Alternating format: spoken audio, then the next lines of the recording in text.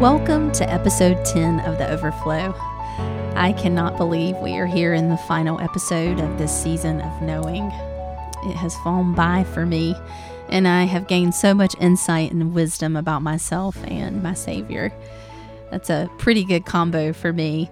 Knowing God and knowing myself through His eyes allows me to be free to be all that He created me to be and to become closer to Him along the way. In His image, the Imago Dei. I can't think of anything I desire more in my life or for my life than to be an image bearer of my Creator, my God, my King. Everything we can see with our visible eye will fade. It doesn't last, and it holds no eternal value. But to be in the presence of others and to leave their presence oozing the presence of God, now that's eternal. That's kingdom impactful, eternal business. And I want to be about my Father's business. I love how David echoes it in Psalm 16:11. You will make known to me the path of life. In your presence is fullness of joy. In your right hand there are pleasures forever. As I look to my remembrance moments, the specific places on my path that God was clearly and boldly evident, I can see that the destination He was taking me to required not only my open-handed surrender, but oftentimes required an absolute no. No to desires and dreams that I wanted for myself, so I could skip the tripping over my own feet to sit at His. What seemed like great sacrifice in the moment, it led to me being wholly satisfied in His majesty. Temporary loss for perfect gain. Yet being on this side of all of my past no's doesn't even smell or taste, look or feel like the gain of His presence in my today. Every no from God or for God requires a resilience that's gained from being saturated in His presence and following His plan. You can catch someone else's fire, but you can't feast off of someone else's experience. You must come and dine at His table of delight. We all have an open and equal seat awaiting us. We get to choose our yes to Him and our no to anything that blocks our way to His table. I can't get the image of musical chairs out of my head, the adrenaline that swells inside as the music starts and the rush through your veins to get to an open chair before the music stops so you can stay in the game. In my experience, it was actually for either a homemade pie or first place in line for a warm dinner after a long, hot day of camp activities. In the end, a chair or two was usually broken, or maybe a few skinned knees. Oh, how I will be forever grateful that God is a gentleman, and He has your chair pulled for you, and all you need to do is come, sit, and feast on His presence, and drink from His river of delights. Most of us, in fact, all of us, will have broken a few chairs and skinned our knees on our journey to the table. But He is awaiting with the very balm we need to repair any and all things that we've broken and that has been broken for us along the way. And more often than not, this will require some no's along our way.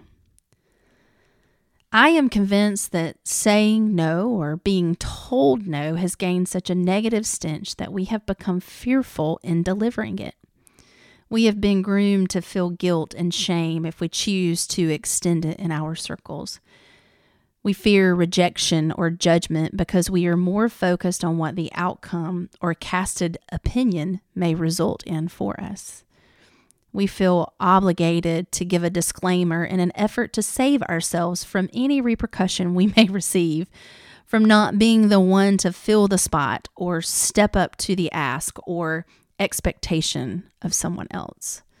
and our yes really means no, and we find ourselves out of the peace and plan of God for our life in that moment. I am guilty. I have wrestled this very scenario 6 ways from Sunday to the ground, buried it, and then dug it up again.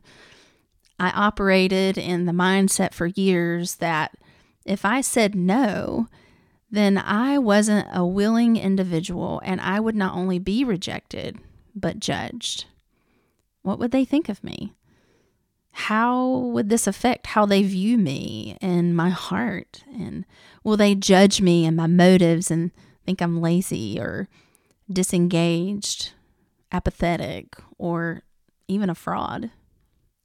As if anything I did or did not do hinged on the healing, saving, or success of anyone's circumstance or situation. It didn't, but I sure had wiggled my way into the false savior sense and believed it did. Every ordained no leads us to his sanctified best yes. The fear of saying no is rooted in a lie we've latched onto and live out in real belief. The no's we speak in an effort to follow our yes to him and his plan will eventually reveal the posture of our heart and how we hear from God. Our resistance to say no in an effort to please and appease others is a true litmus test to where our faith lies and what we believe about God's timing and plan. Every ordained no leads us to his sanctified best yes. Apart from Christ, we can do nothing, no thing, even discern our ordained no's that lead us to our sanctified best yeses. If we are not seeking his face, his presence, we run a greater risk of saying yes when he meant for us to say no, and saying no when he meant for us to say yes. Don't miss him here. He doesn't complicate or confuse us. He wants us. He wants our undivided attention, so that when he speaks his yes or his no, we are ready. We are willing and able to not only receive it, but release it. When my kiddos were younger, I developed a poor habit of saying, "we'll see," when I was internally wrestling with a yes or a no answer. Because of my indecisiveness rooted in my fear of rejection, this led me to saying yes when I meant no and no when I meant yes. It was an internal train wreck at times and caused so much doubt in my decision-making ability as a parent. As I have grown and my yeses mean yes and my nos mean no, my adult kiddos have voiced how much they prefer my security in my answers and can acknowledge my growth. They may not like my no, but they respect my no. They prefer the absoluteness and security that my heart-settled no allows them to rest in. So what are some practical ways we can lead our hearts toward knowing when to say no? Number 1, practice the pause. Allow your heart to pound a little. Let your mind unwind to the calm, quiet. Loosen your shoulders. Close your eyes. Open your palms wide and receive his grace as you release your no. Don't be quick to give an answer. When you're unsettled or you are unsure, practice the pause. If you're being pressured before you are ready to give an answer, then that is a good indicator that you're potentially being pressured by someone else's yes and not yours. Great wisdom comes from the waiting, and the waiting begins with practicing the pause. Learning to say no Discerning when to requires a constant connection to the source of our strength and a reach for his best laid plans for our every brush against the pavement toward what he has next for us. We won't just happen to discern our no's. They are wholly and divinely calculated into God's extravagant plan for our part in his kingdom. If we are constantly saying yes to everything that passes our way, we will miss his best yes for us. To eliminate the distractions, we must learn to listen, discern, and turn to our best no's. Number 2, define the source. Who is asking for the yes? What yes are they asking for? What will the yes require of you? All throughout our life, we will be called to things we don't want to say yes to. But when God is asking us to, we will never be in a better place than in our yes to him. Even when we deeply desire to say no. Saying yes to God is always our best yes.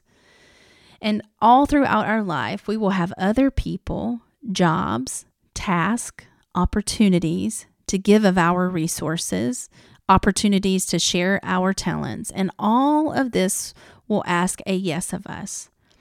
But one wrong yes can rob us of our best no. Because every ordained no leads us to his sanctified best yes. Ask yourself this: can you trust the one asking?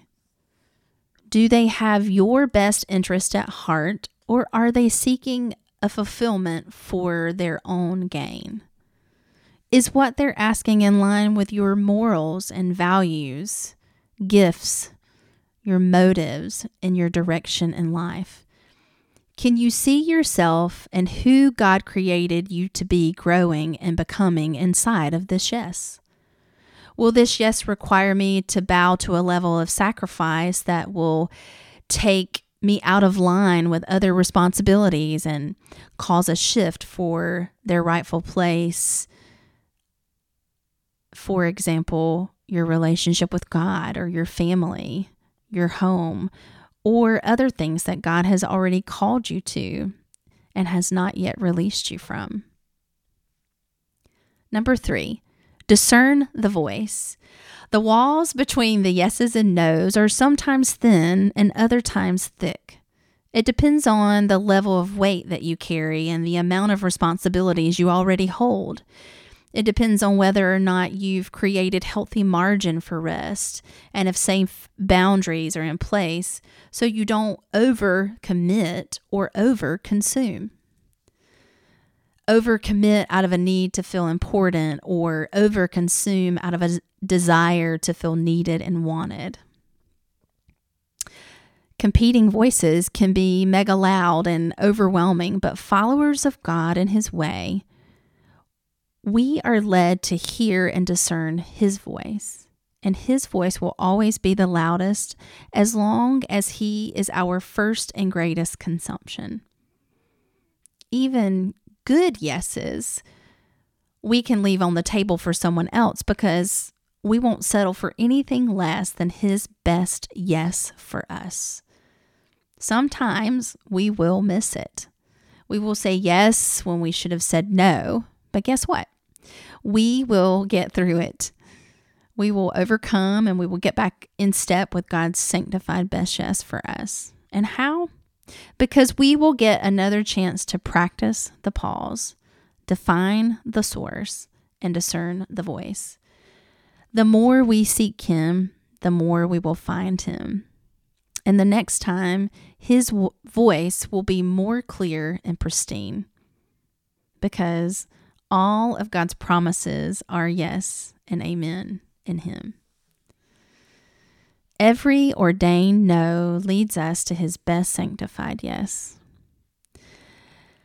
I hope that you can be found here seeking to know when to say no. It sounds a little uncomfortable, and I know even feels more uncomfortable than not to most of us. We can even feel like we're rebelling or not graciously giving, and that really goes against the grain of sacrificing a healthy no to help someone else with our yes. A true mile marker on this journey of knowing when to say no is found in pausing, defining, and discerning. Choosing to live an open-handed, surrendered life to the yes and no's that God calls us to. He will call us and calls us to both.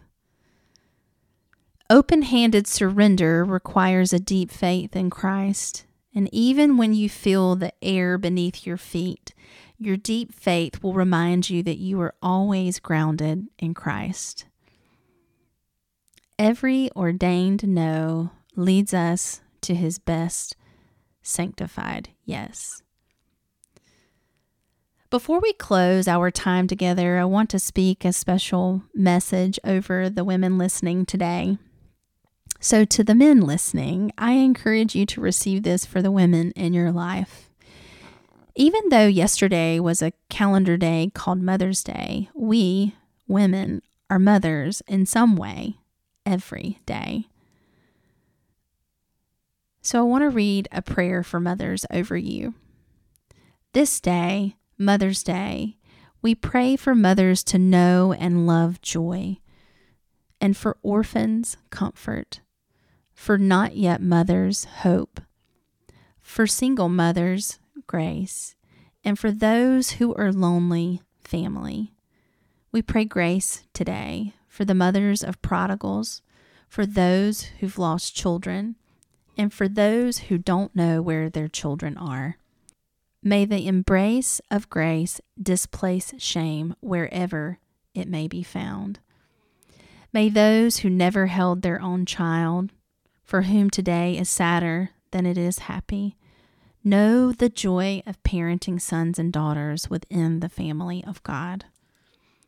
For those who grieve those mothers who have passed, whose absence around the dinner table is felt a bit more acutely today, we ask that the Spirit of God would grant peace that defies understanding. You are a gracious God, and you demonstrate your love and care profoundly through those who bear the weighty, beautiful title of mother. For as a mother comforts her child, says the Lord, so I will comfort you, and you will be comforted.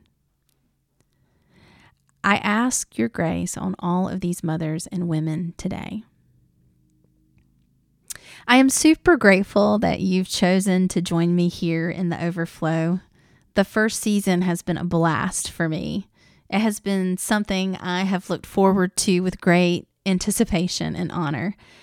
I imagine that we're all sitting in a room together, comfortable and cozy, eyes wide open and hearts deeply stirring, and we are leaning in together to listen to what our Father, our Maker, wants to say to us. I hope He thrills you to the point that you can't even dream or imagine accepting any yes or no that is outside of His best sanctified plan for you. I love you guys. I truly do. And I can't wait till next time.